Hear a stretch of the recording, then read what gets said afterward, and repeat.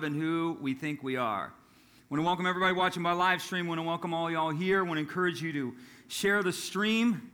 Would you say it with me? Come on, prepare your heart. Jesus. Come on, Jesus. Don't be afraid of the name Jesus. Jesus has something good for me today. Do you believe that? He does. Amen. Amen. We're talking about grace under pressure. So we're going to do the book of 2 Peter. So if you're looking for like a reference this morning, we're going to do, this is what's called biblical exposition. So there's topical types of teaching where we cover subjects and do it in series, and I do a lot of that. But like I cut my teeth on biblical exposition. I'm more of a Bible expositor. So we're going to take a book, we're going to break it down, we're going to just get in there, and we're just going to get in there and just chew on it a little bit, all right? So we're going to talk about grace under pressure. In the book of 2 Peter, this is what we're going to be looking at. So if you want to read that in the next few weeks, that's the book we're going to be in. And say, Christianity begins with being born again. But the manifestation, come on, you can say it, of my new life in Christ comes through growth and maturity.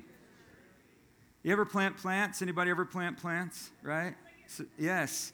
Those plants, like if you plant the plant and you just kind of leave it to itself, well, it might grow, it might do something, but it's probably going to look a little kind of like scraggly.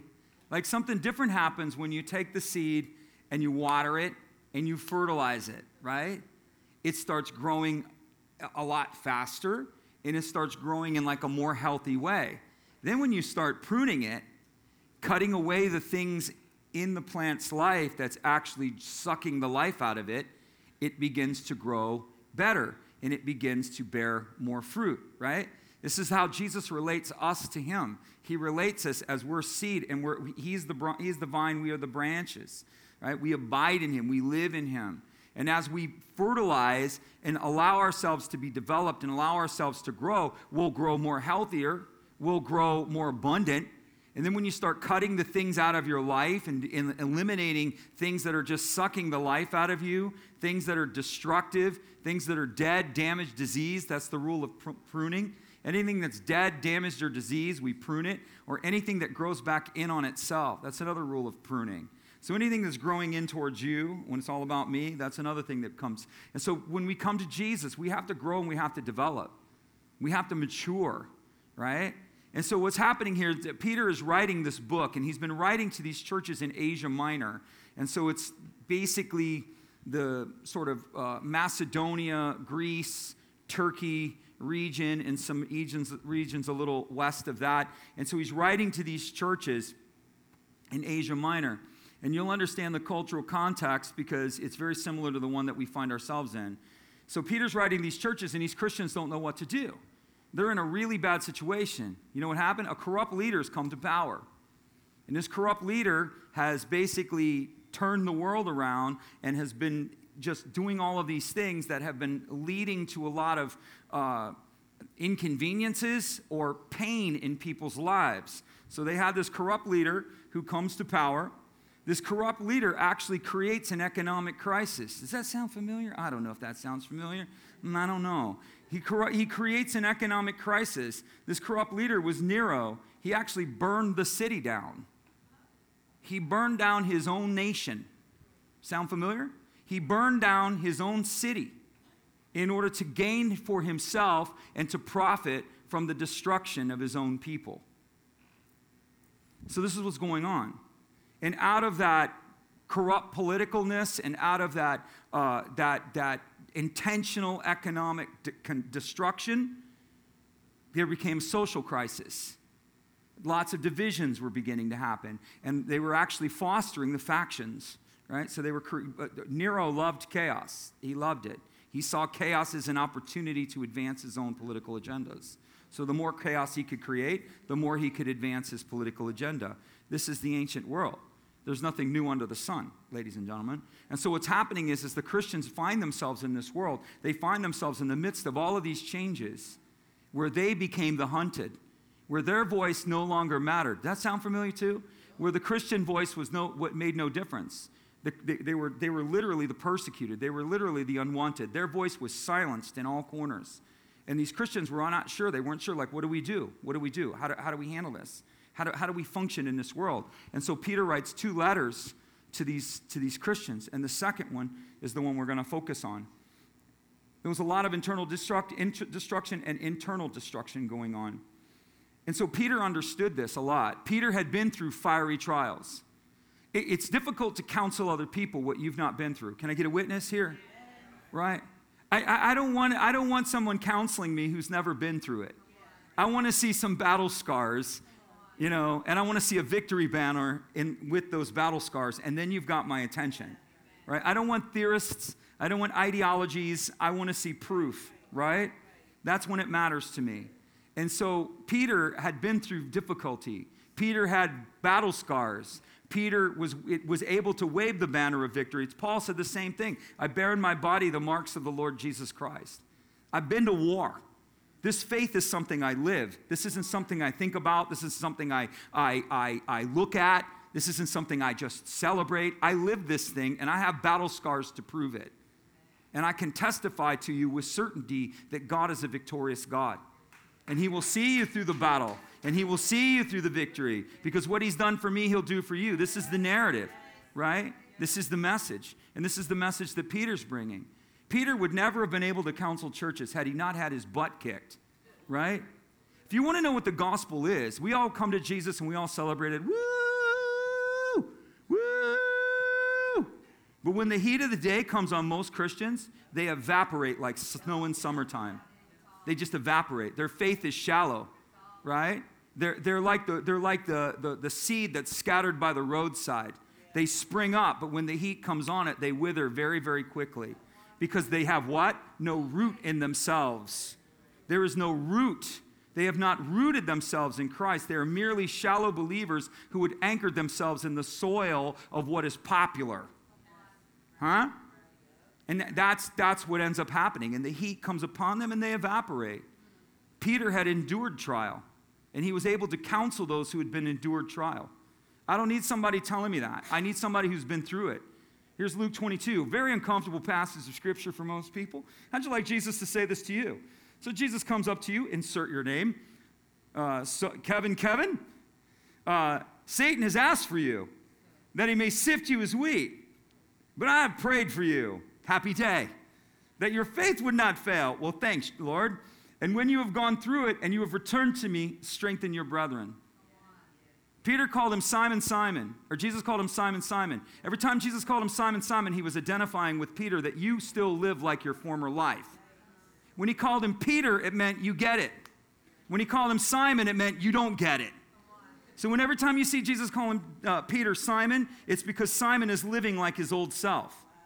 And he's saying, Simon, Simon, Peter, because you have undealt with issues from your old self, the devil is using this as a point of accusation against you, and he's asked for you. This is the whole concept of deliverance. And Peter was able to go through things, and Peter was able to overcome, and he had been through difficulty. And God is telling him, once you go through this, Peter, you're not going to like it. But I have to let this go on you because you keep reverting to your old ways. Where did Peter go when Jesus was crucified? Where did he go? Anybody? He went back to what? Where did Jesus find him? Fishing. He went immediately back to his old life. Immediately. And Jesus goes and confronts him and basically has a conversation with him on the beach. And it's about, do you love me more than these? The theological discussion in that passage is, what's these? What was the these that Jesus was talking about? Was it the fishing tackle? Was it the boats? Was it the lifestyle that he had lived? Was it the opinions of the people around him? Do you love me more than the people around you? Do you love me more than their opinion? Do you love me more than this job that you do? Do you? That was the challenge. And if you do, then do what I ask you to do. And that's the whole conversation with Peter. So Peter had gone through and had been through a few decades at this point of really having his life turned into a train wreck.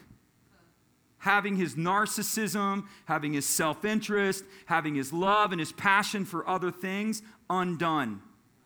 And so he's in a position now to now counsel churches through insane difficulty. Lollipop pastor can't bring you through difficulty. I'm just going to tell it like it is. It ain't happening.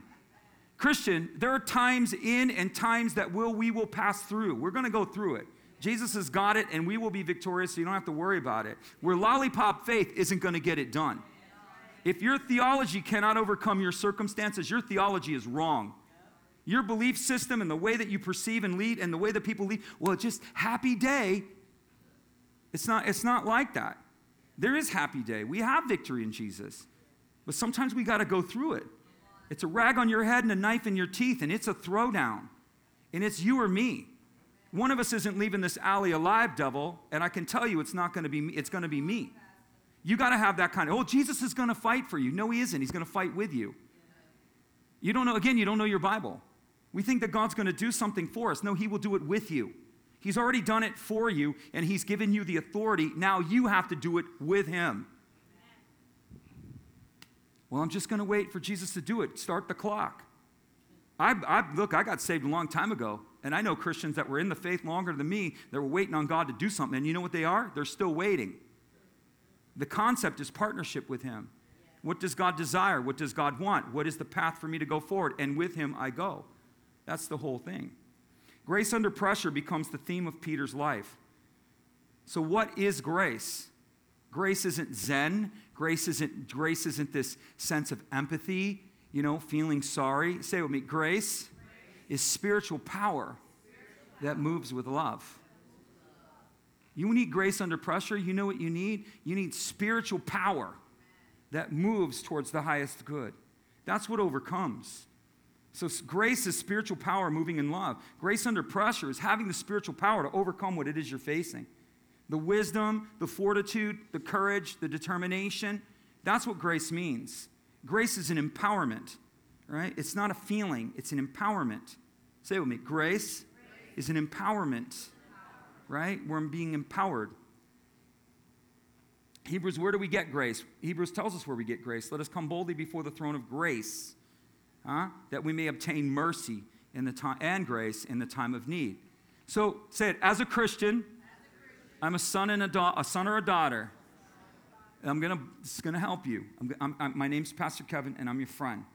I need to bring some of you past your theological valleys, and I need to bring you to a place of higher learning and higher understanding. Say this. As a Christian, I am not called to the altar. I'm called before the throne. This whole concept that we just hug the cross, and we hug the old rugged cross, and we just got to come before the altar. The price has been paid, and Christ is resurrected. Nowhere in the New Testament are we commanded to come before an altar. Nowhere. But we are commanded to come before a throne. We come before the rightful seated authority, who is our Father. Why? So that we may receive the spiritual power from the only one who can give it, because you have a right to it. The world does not have a right to it. You have a right to it. In Jesus, you have the right to receive spiritual power, overcoming power, and to activate that. You have not only, so that grace is the spiritual empowerment. Say it with me. Mercy is covenant loyalty. That's what it means in the Bible. Mercy, we think, feel bad. Oh, mercy. So I'm going to come before the throne of grace. Oh, God, just be gracious to me because I'm such a loser. Have mercy, have empathy, have a feeling towards me. That's how we teach this stuff. And what we have is we have anemic sons and daughters who don't know the rightful application of that. I'm coming boldly.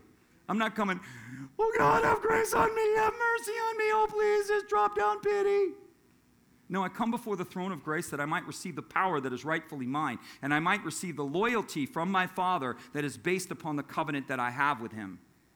It's a totally different paradigm. You're not beggars. You're not beggars, man. Stop acting like a beggar. You don't know what I did last night. I don't really care, right? You don't know what I've done. I always tell people, you don't know what he's done. You have access to that throne not because of what you've done. You have access to that throne, that willful and rightful authority because of what he's done. Yeah? And you come before the throne, not the altar. We have begging congregations that just want to weep. Oh God, oh God. Look for weeping in the Bible. Look for it in the Old Testament. Look when people wept before the Lord. He grabbed him and was like, get on your feet. Set yourself up, Job. Get out of pity. Right? Oh, but they wept between the porch and the altar. That weeping is a lament. Lament. And it relates to repentance. It doesn't relate to willful sorrow. Big difference. So when they're weeping before the Lord, they're in lament. Father, we have sinned. Lord, us and our fathers before us have sinned, and we brought this upon ourselves, and we acknowledge this. But in the New Testament, we don't even go before an altar. We go before a throne. Big difference. Big paradigm shift. Some of you even taught your whole Christian life, oh, just hug to the cross. Oh, the old rugged cross. Jody's like, we will never sing Old Rugged Cross at this church. You've been taught that your whole life. And what's it done for you? Nothing. But I'll tell you what will do something for you. When you understand your position and you understand the access that you have to the governing authority, and you understand that if I go before him and I need the activating power to overcome the circumstances, and I'm not getting it from an altar, and I'm not getting it through pity, and I'm not getting it through hugging the cross, I'm getting it for standing on my feet as a son and knowing who I am and knowing what I'm drawing from. And the Lord will give me mercy, not a feeling. He will give me covenantal loyalty. He will look at you and say, that's my daughter. Give her what she asked for. Why? But she was smoking and listening to Jay-Z. Jesus is like, so? Give her what she asked for. Because it's not based upon, I'm not saying your outward actions don't matter, but his loyalty to you is not based upon outward action. It's not. That's why it's called amazing grace. All things are lawful, not all things are profitable. You can do stupid things, and it's not going to profit you, and it'll probably end up destroying you. But it doesn't disqualify you as his daughter. Look no further to your own children and figure that one out. Your kids do things you don't agree with, but they're still your child, right? You don't always agree with their decisions. They always do things they don't want to. They have a mind of their own. They completely disobey you, but when they come home, they're your child. It's the way it is. So Simon Peter, a bondservant of Jesus Christ, an apostle of the Lord Jesus Christ. And he's speaking to them. So verse 1, he says, Simon Peter, a bondservant, an apostle of the Lord Jesus Christ, to those who have obtained, say it with me, like precious faith, with us by the righteousness of God and our Savior. The first thing Peter introduces himself is he says, I'm a doulos. That's what the word servant means. Willful servant. He's an apostolos. I'm a sent one. Before Peter blings his title, he blings his position and the position of his heart. He could come out there and go, Peter the apostle hereby decrees to you, and he would have every authority to do that because he held that position. However, he doesn't bling his title. He blings the position of his heart. Peter, the one who willfully gives his life to Christ, doulos. Peter, the one who willfully yields all of his life to Christ, doulos. I'll give you some. Just again, I don't know. I'm on a religious kick here this morning. You know where the word doulos comes from? In the Bible, they were not permitted to take slaves. And if they did take slaves through captivity and war, they were only allowed to keep them for a specific period of time. And they were commanded to adopt them into the family. So if they got a slave through war, which they were allowed to take, they were only allowed to keep that slave for 7 years. And then they had to let that slave go free. And then when they held that slave, they were to bring that slave into the household and they were to treat him as a member of the family. That's one aspect. The other aspect was if you wanted to borrow money in that economy, they didn't have banks. So they would go to a rich landowner and says, I need to borrow 50 grand. And they said, okay, you need to work for me for 3 years and I'll pay you the 50 grand. And so they would become indentured servants. They would become bond servants. What a doulos was is at the end of that term, the doulos says, I want to keep serving you and I want to do it willfully. And he would take the servant into the town before the public. It would be a public decree. And they would take the servant's ear and they would drive an awl through their ear and they would put a gauge in the servant's ear. You guys know what gauges are, right? Y'all see gauges? Right? I'm not promoting gauges. The big holes in the ears you guys wear? And so it was a testimony that I served this man willingly. This man is not doing injustice. My term with him has been fulfilled. But I'm still working for him, and I am his willful servant. And that's what Peter, when the apostles, particularly in the New Testament, they use this word servant. They use this word doulos, willful. I bind myself to him. I am under no obligation. I do it willingly. I've been free, and in my freedom, I return all of my freedom back unto him. Power. Right? He says, I'm a doulos. So he blings his position more than he blings his title. He said, we have obtained. So like precious faith. So the first thing is that faith is extremely precious to the Lord. There are a lot of things that are precious. There are a lot of things that are precious in this world. There are a lot of things that are precious to us. The greater question is what is precious to the Lord? Do you know what he cherishes more than anything? Faith. It is a treasure to him. Trust is a treasure to him. He just likes to be believed. He treasures it. Your faith and your trust are huge to him. They're precious to him. And he says laid hold of. He uses this word obtain. It means laid hold of. Say it with me. Jesus is offering. I have to lay hold of it. This is what salvation's all about. Jesus is offering salvation, but salvation means nothing until you obtain it. And that word obtain means you got to grab it. If you don't grab it, it's not going to happen. You must lay hold of it. You must lay hold of what Jesus offers you. He offers you a hope and a future. But if you don't lay hold of the hope and the future that Jesus has for you, it's out there in Wonderland. It lies out there mystically. You may continue to prophetically see your future and wonder why you've never been able to obtain it because you've never laid hold of it. You've never put your arms around it and willfully began to pursue that from his view. You have to lay hold of it. What the Lord offers, you have to obtain, you have to lay hold of. He offers you a hope and a future, but you have to lay hold of it. And so it uses this word righteousness. It's a legal term. You've got like precious faith, and you have received righteousness through Jesus Christ. You're right to God. You're as right to God as you're ever going to be. You're never going to be. It's an issue of position, right? The way the kingdom works is God establishes you in a position, and he calls you what you are long before you get there. You give your life to Christ, and you are translated. You are repositioned. You come out of darkness and into light. You who are an outcast are now a son or a daughter. So that's what happens. That's the transaction. You come out of darkness, and now you're positioned in Christ. And that position is what establishes you in righteousness. So when you come before the Lord, he's not going, oh, hey, bring me the tapes from last night. Let's see what Pastor Kevin did last night to see if he qualifies for me to hear him, right? He's not doing that. I'm qualified based upon the righteousness that I've received in Jesus. He tells you you're right. You don't get to tell you you're right. No one can tell you you're right. That's this whole idea of people saying, well, when I get before God, I'm going to, I believe my good works are going to outweigh my bad. And it's like trying to say, I can determine my own righteousness. How's that working for you? You never know. You don't get the chance. You don't get to tell yourself what's right. You don't get to tell anybody what's right. The Lord determines what's right. And when he says you're right, he's the final answer. You can choose. You may be a Christian and you may be right before the Lord, and you can choose to live outside of that righteousness, never fully understanding that you're accepted, never fully understanding that you're a child, and you're not outside, you're inside. You're an heir and you have access to promises and inheritance. You can do that. It's possible to be righteous in God and be completely and woefully ignorant of all of the benefits that he gives to us. This is just the truth. And so we're called unto him, and God is precious faith. And what happens in precious faith is he gives you righteousness. Say it. Because he gave it, it can't be taken away. He gives it. He gives it.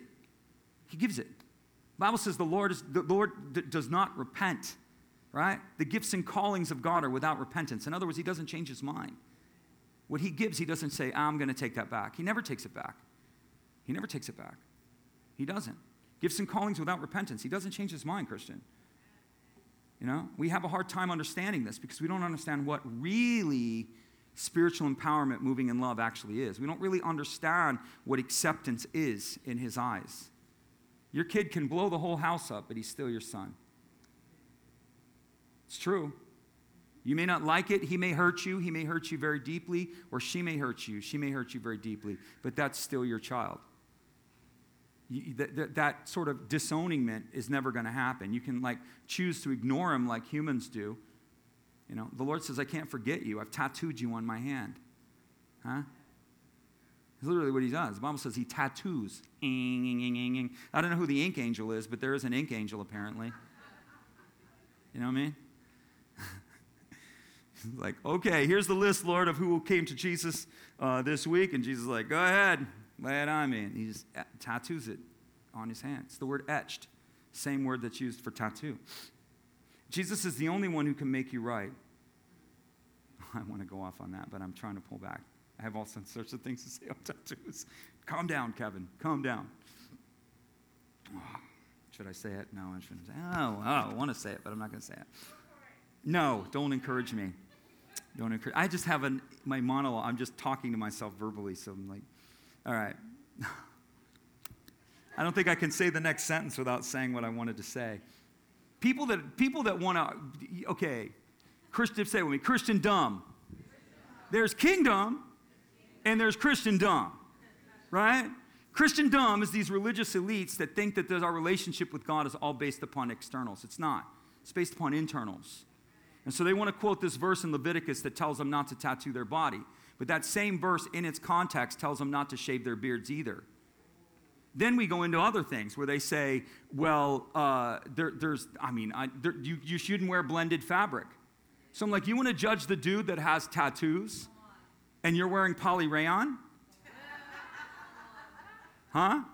Where's your Abrahamic beard? It's in the same verse. You can't pull that out. It's in the same block. Same block. You can't say, well, look at tattoos, and I'll go look at polyrayon. You know? Look at tattoos, and I'll go look at the beard. You know? They were worshiping through the tattoos. That was the problem. They were using their tattoos as symbolisms of fealty or loyalty towards their gods. You know, and so it's like, and how many, most people that become Christians, they end up regretting their tattoos. They're like, why did I get that, man? That was so dumb. Because you did it as a testimony to something. So it's not necessarily a wise idea, but it's not prohibited, and it doesn't send you to hell. Do you understand that? And I know there's some holy rollers out there that are going to have a problem with what I say, and they're going to get all cringy. They're going to get all legal on me. You know, and I like to say, have a Cinnabon. Jesus is okay with it. Relax. Relax. What are you going to do? I always tell him this. What are you going to do when Jesus whips his robe open and he's got a tattoo down the side of his leg? What are you going to do? Huh? He's got a tattoo he hasn't even shown anybody yet. Huh? We don't even know. Is it like red ink? Is it like glistening gold? The Bible says down his leg is tattooed King of Kings and Lord of Lords. You're going to know Jesus at the beach because he's got a blazing tattoo down his leg. Well, which one's Jesus? Oh, there he is. He's the one with the monster tat down his leg that says King of Kings and Lord of Lords. Yeah? Does that make you uncomfortable? You need to reframe your identity. You need to reframe your theology. This is about liberty, Christian. Liberty is not a license to sin. Liberty is a license to become. That's what it is. That's what it is. Do you have tattoos? I don't have any tattoos. I don't have any plan to get any tattoos. I have an issue with people. I have an issue with self-righteousness, and I have an issue with religion. Right? Jesus didn't come to start a religion; he came to start a revolution. Period. Look, Christianity as a religion gets us nowhere. Christianity is some sort of, I don't even know. It's just this cultural disco that we've created now that gets us nowhere. Kingdom Christians is what advances this gospel. Yeah, and this is freedom. My wife and I were just talking about it because my wife, so she's doing School of the Prophetic, so she likes to work. She wants to go over everything with me and listen to my opinions, and then she asks me 50 questions, and then I tell her, and she does nothing that I say. So I'm always like, why do you ask me, and then you don't do anything that I say? She's like, well, I just like hearing what you think, and I like hearing what you think of me and what I'm saying and everything. And I'm like, you're amazing, you're great, you're a gift, you're super, you're stellar, all of the above. But as I was explaining to her a bunch of different things, she said to me, she goes, what struck me when you were telling me this is she said the amount of liberty that's in the New Testament. Because we were talking about prophetic, and I was telling her in the New Testament, there really isn't a lot of rules on prophetic except that it be edifying, exhorting, and bring comfort. That's the only rule that God places over it, that the prophetic word must come from edification. It has to build someone up. It has to exhort. It has to bring them towards something or away from something. And it has to bring comfort or it's not a prophetic word. And I was explaining that to her. And I was telling her that in the Old Testament, there were all these different ways that they did it, and there was a lot more structure to the prophetic. And I was telling her that in the New Testament, it's like an unleashing. It's an unleashing. And do you know why? You say, well, I don't know. That could go wrong. Not if you have the Holy Spirit. Not if you're willfully submitted to the Holy Spirit, not yourself, but so again, I digress back to the text. You're free, Christian. You're free. You're free. You don't know what freedom is. That's the problem. You really don't know what freedom is. That's why even when we become Christians, we go right back into some other form of freaking bondage. We come out of the enslavement of our sin and the darkness of our past and our emotions, our ego, our drug addictions, and our traumas. And then we go right back into Christianity and we build walls around us and legalities and structures because we like abuse for some reason. And we don't understand freedom. And we don't understand liberty. We don't understand it. And we don't even give ourselves the liberty to become who we truly are. Just a thought for another day, of course. Back to 2 Peter. Jesus is the only one who can make you right. If you're looking for righteousness, ladies and gentlemen, you're not picking it up at Costco. Okay? If you're looking for righteousness, you can't order it on Amazon, and Instacart is not delivering. The only one who brings righteousness is Jesus. The only one who has the power, the ability, and the will to make you right with God is Jesus. John 14, I am the way, the truth, the life. He didn't say, I am a way, I am a truth, or I am a life. He said, no, I am the one and only. I am not the one among many, I'm the one and only. No one comes to the Father but by me. Say it with me. There's one rock star, and his name is Jesus. That's right. He's the one and only. He's the one and only. And he can rock star it out all day with me, man. I'm fine with that. His righteousness and his decree over you, who can condemn you, whom God has justified? So Romans says, who can condemn you, whom God has justified? And 1 John says, if your heart condemns you, God's greater than your heart. You know what that means? Your opinion of you doesn't matter. But my opinion of me feels so real. It feels so real, but it's not true. The truth is what God says about you. And you need to get out of the reality, and you need to pursue the truth until the truth becomes your reality. That's the art. That's what we're called to do. We surrender to reality. We're never to surrender to reality. We're to pursue truth until truth becomes our reality. That's the way the game is played. Again, this isn't Christianity, lollipop Christianity. This isn't pinwheels and fish tanks in the hallway. Nothing against lollipops, fish tanks in the hallway, and pinwheels. I'm all in. I wish we could give them out. Let's all have a happy basket as you go. I'm thrilled with that, Love to send you out with a smile. But just know at the end of the day, that's all that is. That really isn't going to bring the transformation, right? Do you want transformation? I want a faith that works, right? I'm looking for something that's alive. I'm looking for something that's more powerful than me. Huh? I'm looking to see that God has promised these things, and I want to see these things in my life. I'm not looking for social acceptance. I'm looking for kingdom relevancy. That's what I'm looking for. That's what I hunger for. That's the passion and the pursuit of my life, is what is right to him and his kingdom. This is what we're pursuing here. And this is what it looks like. It's just a different paradigm, right? We have to see it differently. God puts a final answer over you. So when the compass is, say it with, when the compass is spinning, you know what happens when the compass spins? You don't know which way to go. Imagine being in an ocean and the compass is spinning. Not a good thing, right? You're in the woods and the compass is spinning. Not a good thing. And so what's happening with these Christians is the compass is spinning.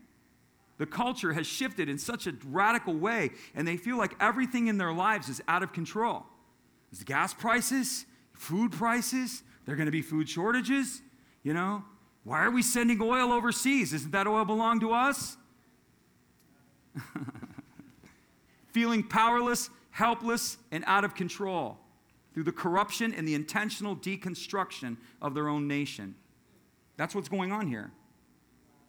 That's what's going on here. Same thing going on here.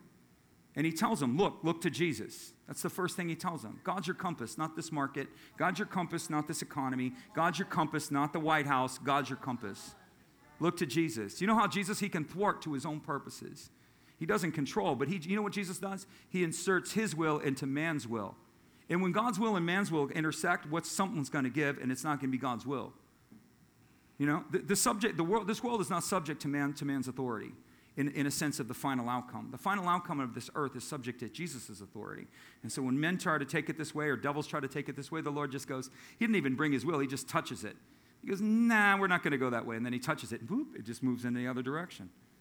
God's working, Christian. And that's what he's telling them. Look to Jesus. Jesus is your first priority. Say it. Jesus is not just for my last day. Jesus is for my every day. There's a quote. There's a Twitter. There's a Facebook. There's a something. He's not just for your last day. He's for your everyday. He says, grace and peace abound to you. So this whole theme he's telling them is grace. He says, you need more grace. Say it with me. When the pressure's on, I need more grace.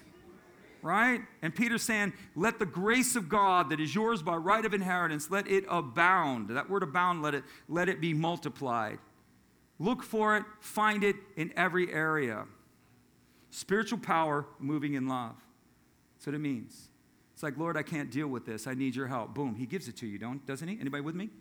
Huh? You ever done that before? Anybody ever done that? Lord, I'm about to lose my Jesus right now on this person, right? And so I'm like, I need your help. And the Holy Spirit will be like, okay, calm down. I said, somebody tell me this. Something happened to me recently. This person told me this. And I don't want to say, I don't know what the word was, but I was not happy. I wasn't angry or raging, but I was just like, you got to be kidding me. And I felt like, in my spirit, I felt like rocks began to lift and levitate off the ground. You know what I mean? I was like, what? And all these rocks started levitating, right? And then, I'm like, what do I do, Holy Spirit? And he's like, calm down. Put the rocks down, Kevin. And he gave me the grace to deal with something that I didn't want to deal with. And he gave me the grace to overcome something that I wanted to impulsively react to. This grace, right? That spiritual power that's moving in my best interest. That's what grace is. Spiritual power moving in love, which is your best interest, the highest good according to God. Spiritual power moving in that direction. God will give you grace. Grace in marriage. Lord, you got to help me love this woman. Are there any brothers in the room? Right? You have to help me love this woman. I'm having a really hard time here, and you need to help me. And you know what he does? He helps me. He does. He does. It's a supernatural experience, but he helps me. Ladies, I encourage you to do the same with your husband.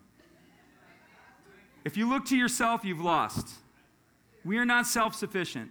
Anytime we look to ourselves, we've lost. That's rule one. That's another rule. You want to know like just basic principles? When you look to you, you've lost. You don't have the answers, he does. You don't have the power, he does. The good news is, as Christians, you have a communal relationship with the Holy Spirit. The world does not have that. You have a communal relationship to the Holy Spirit who will give you wisdom, insight, power, love, whatever you need. You have a provision already made for that.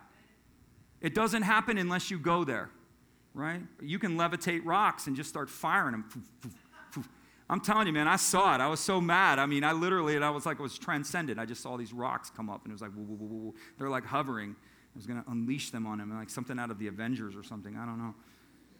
He said, let grace be multiplied. When the pressure's on, you need more grace. You know, I look at life sometimes, I don't know if y'all feel this way, and sometimes I walk out and it's like a dumpster fire. You ever had that? You just walk outside and you're like, why is this burning? Like, how did that happen? You want everything to go wrong. You got this great plan. You're like, this is the way it's going to work. It's going to go like this, and this is the way it's going to happen, and all these things are going to come around you, and it's a dumpster fire. And I asked the Lord last night, I said, what is it like, Lord? I was trying to get an example, and I felt like he told me it's like a bad episode of Scooby-Doo, right? It feels like a joke, but it's kind of scary at the same time, and you're not really sure what the outcome's going to be, right? Sometimes life feels like that. You're not really sure what's going on, and it feels like, is this real? Is this seriously happening? Everybody ever feel like that? I mean, some version of that where you just like don't know, like, why is the dumpster burning? You know what I mean? Why is there cartoon things? Where is this all this craziness going on around me? Where's this coming from? It's true. We need grace. Say it with me. In times of pressure, it's time for more grace. You know the first person you need to be gracious to? Exactly. Gold star, right? You need to be gracious to you. Because you cannot be gracious to another if you don't know how to be gracious to yourself. Say this, I'm just a broken person doing the best I can in the circumstances I'm in with what I have available. This does not mean that anything I'm doing is right, but it means at least I can understand it. And if I can understand it, I can forgive it. And if I can forgive it, I can release it. And when you have that tone of grace towards yourself, you'll have that tone of grace towards other people. All the Lord expects of you is to do the best you can in the situation you're in with your tools that you have. Most of you have made stupid decisions because you didn't have the tools to make another decision. If you had different tools, you would have made a different decision. Can I get a witness? It looks like if I knew then what I know now, well, you didn't have the tools then that you have now. Or you're in a circumstance, in a situation where you have to act and you're not sure how to do it. This is what creates the mess. There's no judgment there. There's no self-condemnation. There may be consequences to that level of stupidity or that level of not having what you need, but that doesn't mean you're condemned. And you need to be gracious to yourself. And then in turn, you need to be gracious, secondly, to your family, those that are closest to you. We're hardest on ourselves, and we're hardest most on our spouses and our kids. Yeah. And then it goes out from there. All right? So grace must increase. Verse 3, His divine power has given us all things that pertain to life and godliness through the knowledge of Him who called us to His glory and goodness. Through these things, we have been given very great and precious promises, so that by the promises, everybody say it with me, by the promises, we draw from the divine nature. Have you ever wondered what divine nature can do? The world was created by divine nature. The dead are raised by divine nature. Provision appears by divine nature, right? Salvation is granted through divine nature. You have access to divine nature. Say, how do I have access? Through the promises. We draw from the divine nature through the promises. You and you alone have access to that through Christ. If you're not a Christian, you don't have access to that. You say, well, I want access. Well, then give your life to Jesus and you get access too. Right? Simple equation. His divine power has given us all things pertaining to life and godliness. Right? I'd say this. It's divine power. Say it with me. It's divine power. It's not human power. And here again, I'm on a theological kick. It's divine power. It's not theological power. See, the church gets into this thing. They think it's through knowledge that we can accomplish. You can't accomplish anything. It's not by might nor power. It's by my Spirit. It's through divine power, not theological power, not human power, not human intellect. We do it through divine power. We have to draw from that. He's given us. So it says He's already given us. Say it with me. Jesus has already provided all that I need for life and godliness. He's already provided it. What do you need now? The provision's already there. It's already there. God knows what you need. There's already provision. The word Jehovah Jireh means provision, and it means His provision will be seen. It's a dual context. And what it means is God has provided, but it's a foreknowledge of provision. God's already put the provision out in front of him. When Isaac was going up the mountain with Abraham, and Isaac looked at his father and said, Father, where is the sacrifice? Anybody know Abraham's response? He said, the Lord will provide Himself a sacrifice, which is a dual meaning too. The Lord Himself will become the sacrifice, but the Lord has already provided a sacrifice. That's where his faith was. He's going up there to kill his son, which that's another thing. Because God told him, I want to see. I don't even get into that. That'll take me too long to build, and I'm running out of time. But the point being is that God provided him. He provided. The provision was there before Abraham ever got up the mountain. Do you know what's interesting? That until Abraham operated in obedience, he couldn't see the provision that was right in front of him. The ram was in the thicket the whole time, but Abraham couldn't see it until he acted in obedience. It's the same thing with Hagar. The Lord opened her eyes to a well that was right in front of her the whole time. The whole time the well was already there. God already had provision, but until she activated and stepped in, she picked up what she put down. That's what happened with Hagar. God gave her something, and she put it down. And now she finds herself destitute, in need of water, and dying in a desert. And when she went back and picked up what God gave her, her eyes opened, and she saw a well that was in front of her the whole time. Same thing here with Abraham. The provision's already there. But until he acted in obedience, he couldn't even see what God had already done. Huh? Yeah. He's already given it. Provision's been made. No matter the circumstances or what the future holds, God, say with me, no matter the circumstances or what the future holds, the Lord has provided. He has provision, power, and purpose. And say with me, it's already there. That's the concept. The activation is through the promises. It's through the promises. And I don't even have time to unpack this. What are the promises? Well, his name is a promise, Jehovah Jireh. God's promised you to provide for you, right? You could get into it. What does God promise? There's a whole book of promises. Go find something. Look up at the promises. Look up inheritances. What is the Lord's name? His name is your inheritance. Jehovah Jireh means he's going to take care of you. I'm going to provide for you. You're not going to starve. You're not going to be on the street. I've been young and I've been old. I've never seen the righteous forsaken nor their seed begging for bread. So who told you you're going to the street? Right? Jesus isn't telling you that. Who told you? We activate. So the concept is God's already taken care of his people. The activation is how do we get there? And we get there through the promises. He says so that we could escape corruption in the world. You guys see any corruption in the world? So we draw from the divine nature, right? And we activate the things that belong to us through the promises. And the Bible also tells us that we can escape the corruption that's in the world, right?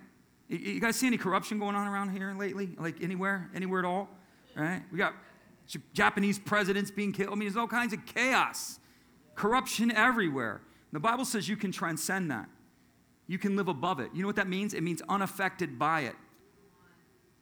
You are a Christian. You know what's interesting? Is that the devil knows who you are more than you do. Huh? I'll give you another one. The devil knows who you are more than most pastors know who you are because they have no idea who they are. He knows that you can be unaffected by circumstances. He knows it because it's your inheritance. And then you say, well, why am I affected by circumstances? Because you partner with it. You partner with it. And he is always trying to move you into an agreement.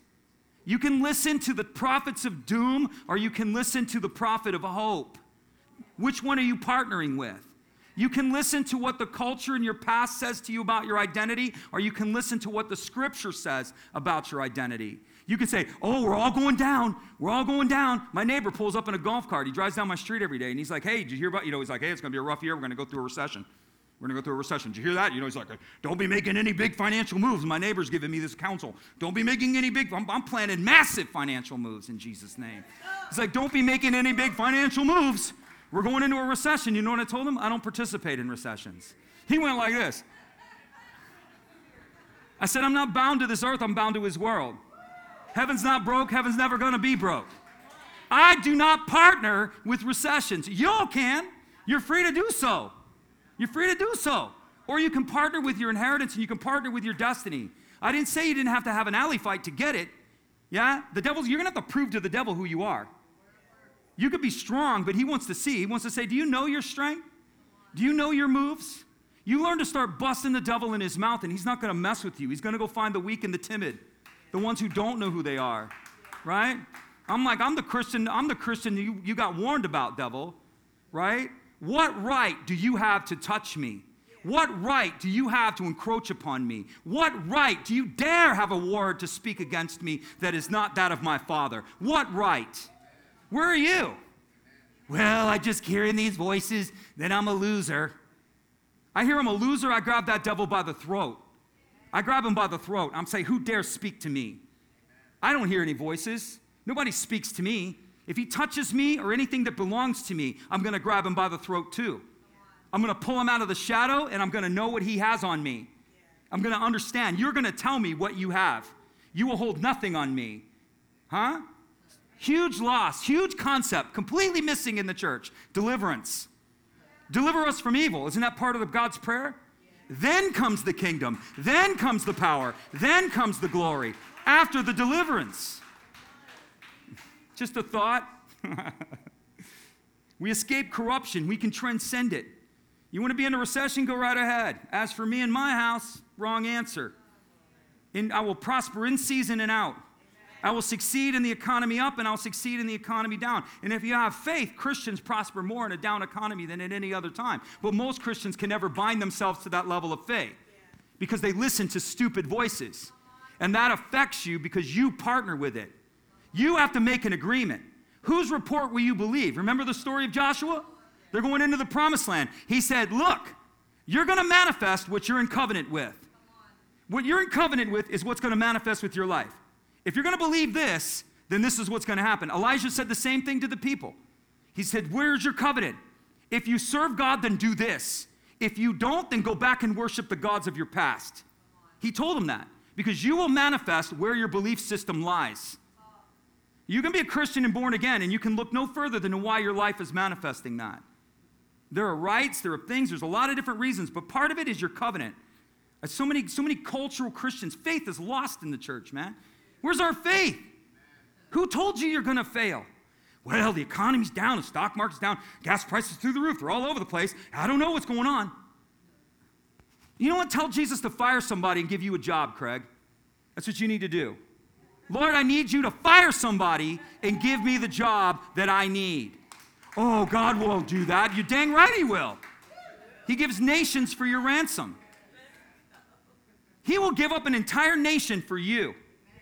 That's not fair. Nothing fair about favor. Yeah, man. What kind of Christian are you? Are you a cultural Christian? Huh? Or are you a kingdom Christian? I'm speaking the language of kingdom here, people. Huh? This is kingdom language I speak. Come on. Jesus, I need you to fire some sinner and give me that job. In fact, give me a 30% raise on top of that. And oh yeah, I don't want to work weekends anymore. Because I want to worship you. She's like, take this down. Go find me a job in his career field and find me some dude that we can show the door. You're like, that guy has a family. That guy needs Jesus. And maybe that dude losing his job is his self-sufficiency and his ego and his pride needs to be humbled in order they can look for something beyond himself. The bread belongs to the children. Where's your faith? Where's your faith? Just a thought. Just something for y'all to consider. That's all. It's just a thought. For this very reason, add to your faith. Here's where I'm going to close. I'm going to close right here. I'm trying to save time so I can hopefully do this, but it's going to go faster than I wanted it to. But for this reason, because we have great and precious promises, because all of these things are given to us, build out your faith, is what he's saying. Add to your faith. This word add, say it with me. Epi, Zergio. You're like, Pepe Sergio? No, Epi, Zergio. Eh? And you know what it means? Epi is upon. And the word Zergio is actually a musical term. And it means harmony or symphony. Upon you, let your life sing. Upon you, take these things upon you to build a symphony of sound around your life. That's what he's saying. That's what he's saying. I mean, I've been to Bible school. I've been to discipleship. I've been to training. They're like, add to your faith. You need to work on this. You need to work on this. No, I need to let the music of this play out in my life. These are the things that I need to pursue. These are the harmonies that I need to bring into my life. And he says, what do you need to bring into your life? He said, add to your faith virtue. What does virtue mean? Virtue means excellence. The harmony of the believer's life is the pursuit of excellence. It's not the pursuit of perfection because we're not getting there, right? Excellence, listen, I tell people all the time, perfection is not the goal. Excellence is. I mean, if we can get perfection, hey, hallelujah, let's get it perfect. Let's get 10 out of 10. You know, let's do it. But we're to pursue what is excellent. And it's also, virtue also means true life. It means where you're living from. Pursue what you're living from. All of us are living from somewhere. Where are you living? Are you living from your past?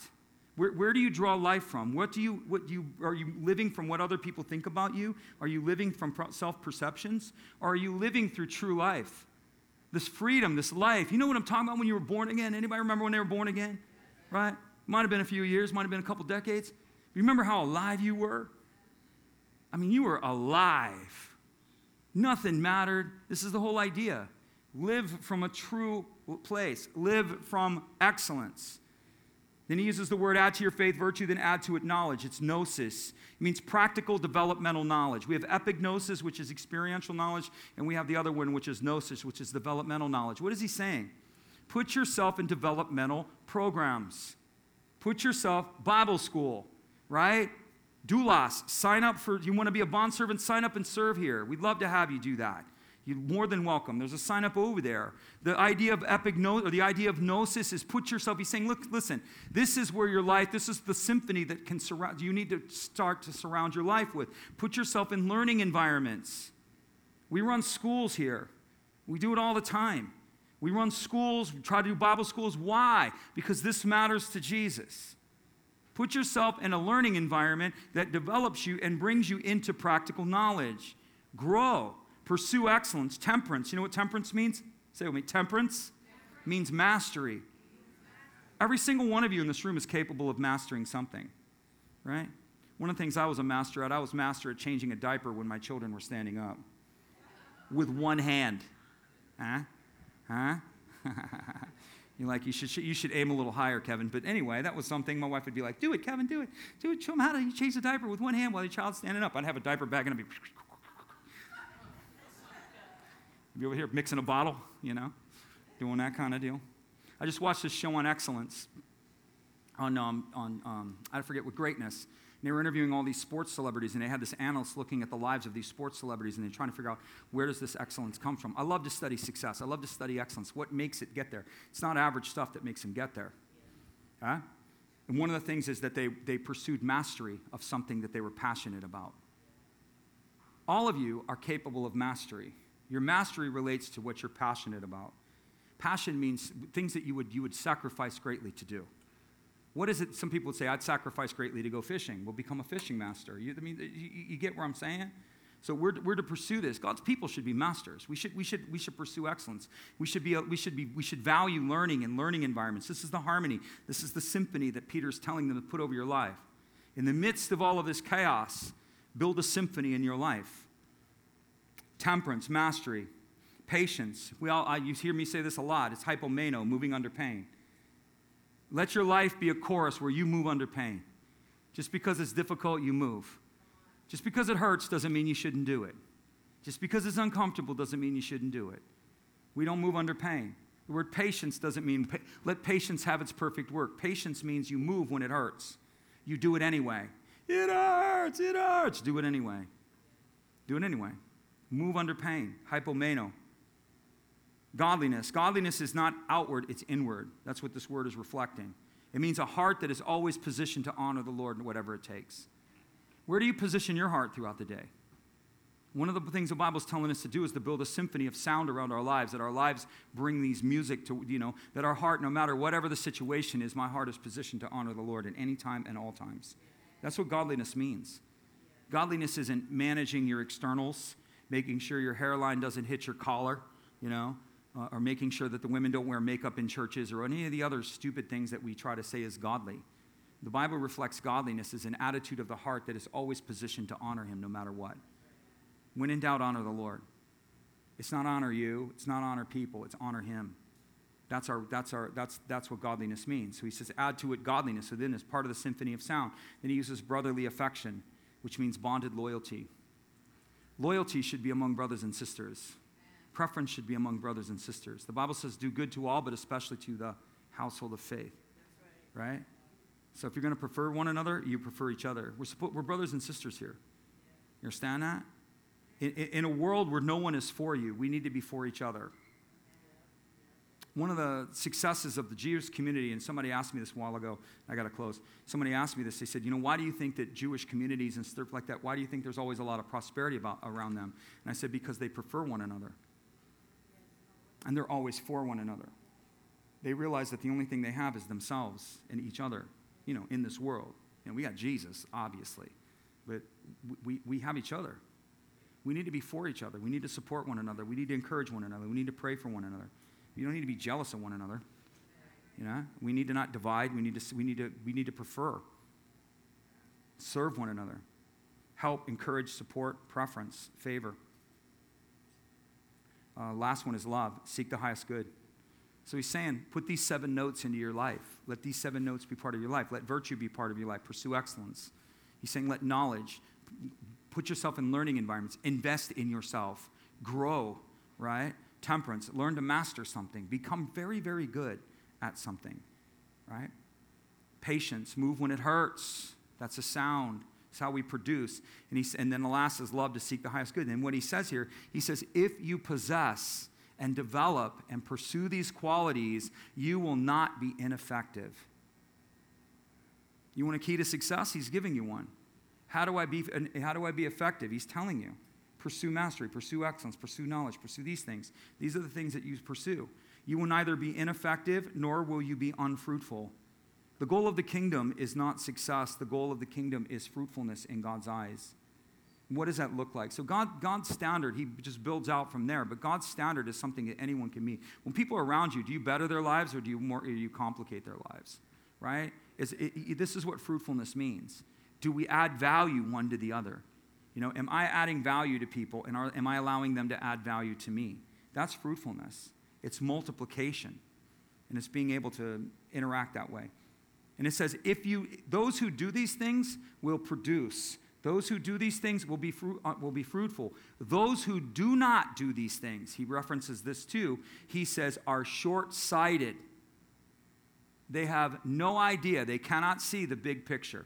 So if these things don't matter to you, and these are not active parts of your life, the Bible says the Christian that doesn't pursue these things is short-sighted.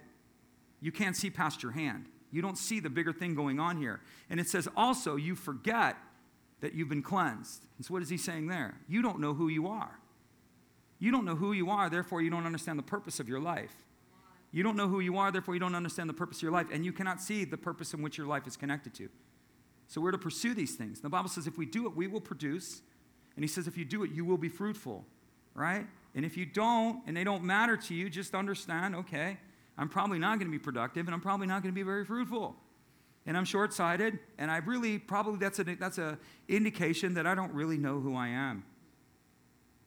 When these things are not pursued, we don't get it. We don't see the big picture. We've forgotten who we are, and we're not living from the right place. We draw into and from the now. The message to Peter in this book is that you can seek the future with confidence. To the Christian, it doesn't matter what comes on you. It matters who's in you, right? It doesn't matter what comes towards you. It matters what is on you. Your favor's on you. Favor's on you. Favor's on you.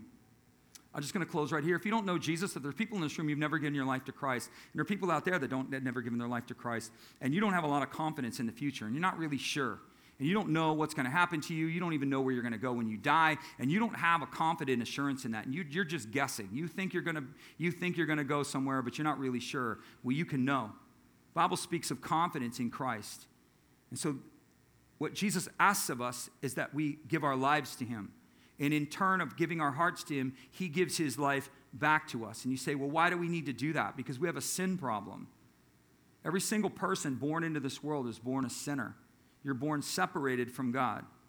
You don't even have to do anything. You're born that way. That's why you must be born again. We're born sinful. The Bible says all have sinned and fallen short of the glory of God. The wages of that sin is death or penalty or eternal separation from him. The gift of God is life eternal through Jesus Christ. Say, how do you get it? It's real simple. The Bible says if you believe in your heart and confess with your mouth that Jesus Christ is Lord, right, and that he's risen from the dead, he'll grant you salvation. He says, I will come into your heart. You have to not believe in your head, you believe in your heart. And you open the door of your heart through the prayer. Jesus said, I stand at the door and knock. If you'll open, I'll come in, right? So we're going to say a prayer. We want everybody home too. If you don't know Jesus, today's your day. The Bible says today's the day of salvation, not tomorrow, not next week. When God presents salvation to us, it's not something to think about. This is the offer you don't refuse, right? He's extending something. Just like he says you obtain it, you have to lay hold of it. God extends something to us, and we have to lay hold of it. And Jesus is extending salvation. He's extending an opportunity. He's calling you out of something, and he's saying lay hold of it. So we're going to pray, and we're going to close. So say this quick prayer, very simple prayer. All you got to do is open your heart and receive. Just say, Dear Jesus, I believe that you are the Savior, and I need a Savior. I may not understand this, but I choose to believe it. So I open my heart to you, Jesus, and I ask you to come inside. I ask you to forgive me. I ask you to heal me. I ask you to restore me, and I ask you to repurpose my life. All that I am, I give to you. All that you are, I receive as mine. And from this day forward, I choose to follow you. In Jesus' name, amen. Amen. All right, come on. We have a prayer team available. Listen, there are people in this room that have needs. There are people in this room that are in a lot of transition, and several of you have talked to me about it. So I've asked for some extra prayer people to be available. And if you're part of the prayer prophetic team, if you'd go over there too. And if you need prayer, don't leave without prayer. You understand? Yes? If you need prayer, that's what it's there for, right? So let people pray for you. And let me pray over you one more time. May the Lord bless you. May the Lord keep you. May the Lord cause his face to shine down upon you. May the Lord be gracious to you in every way, and may he give you peace, and may you forever live within his favor. In Jesus' name. God loves you. We love you. Have a great week.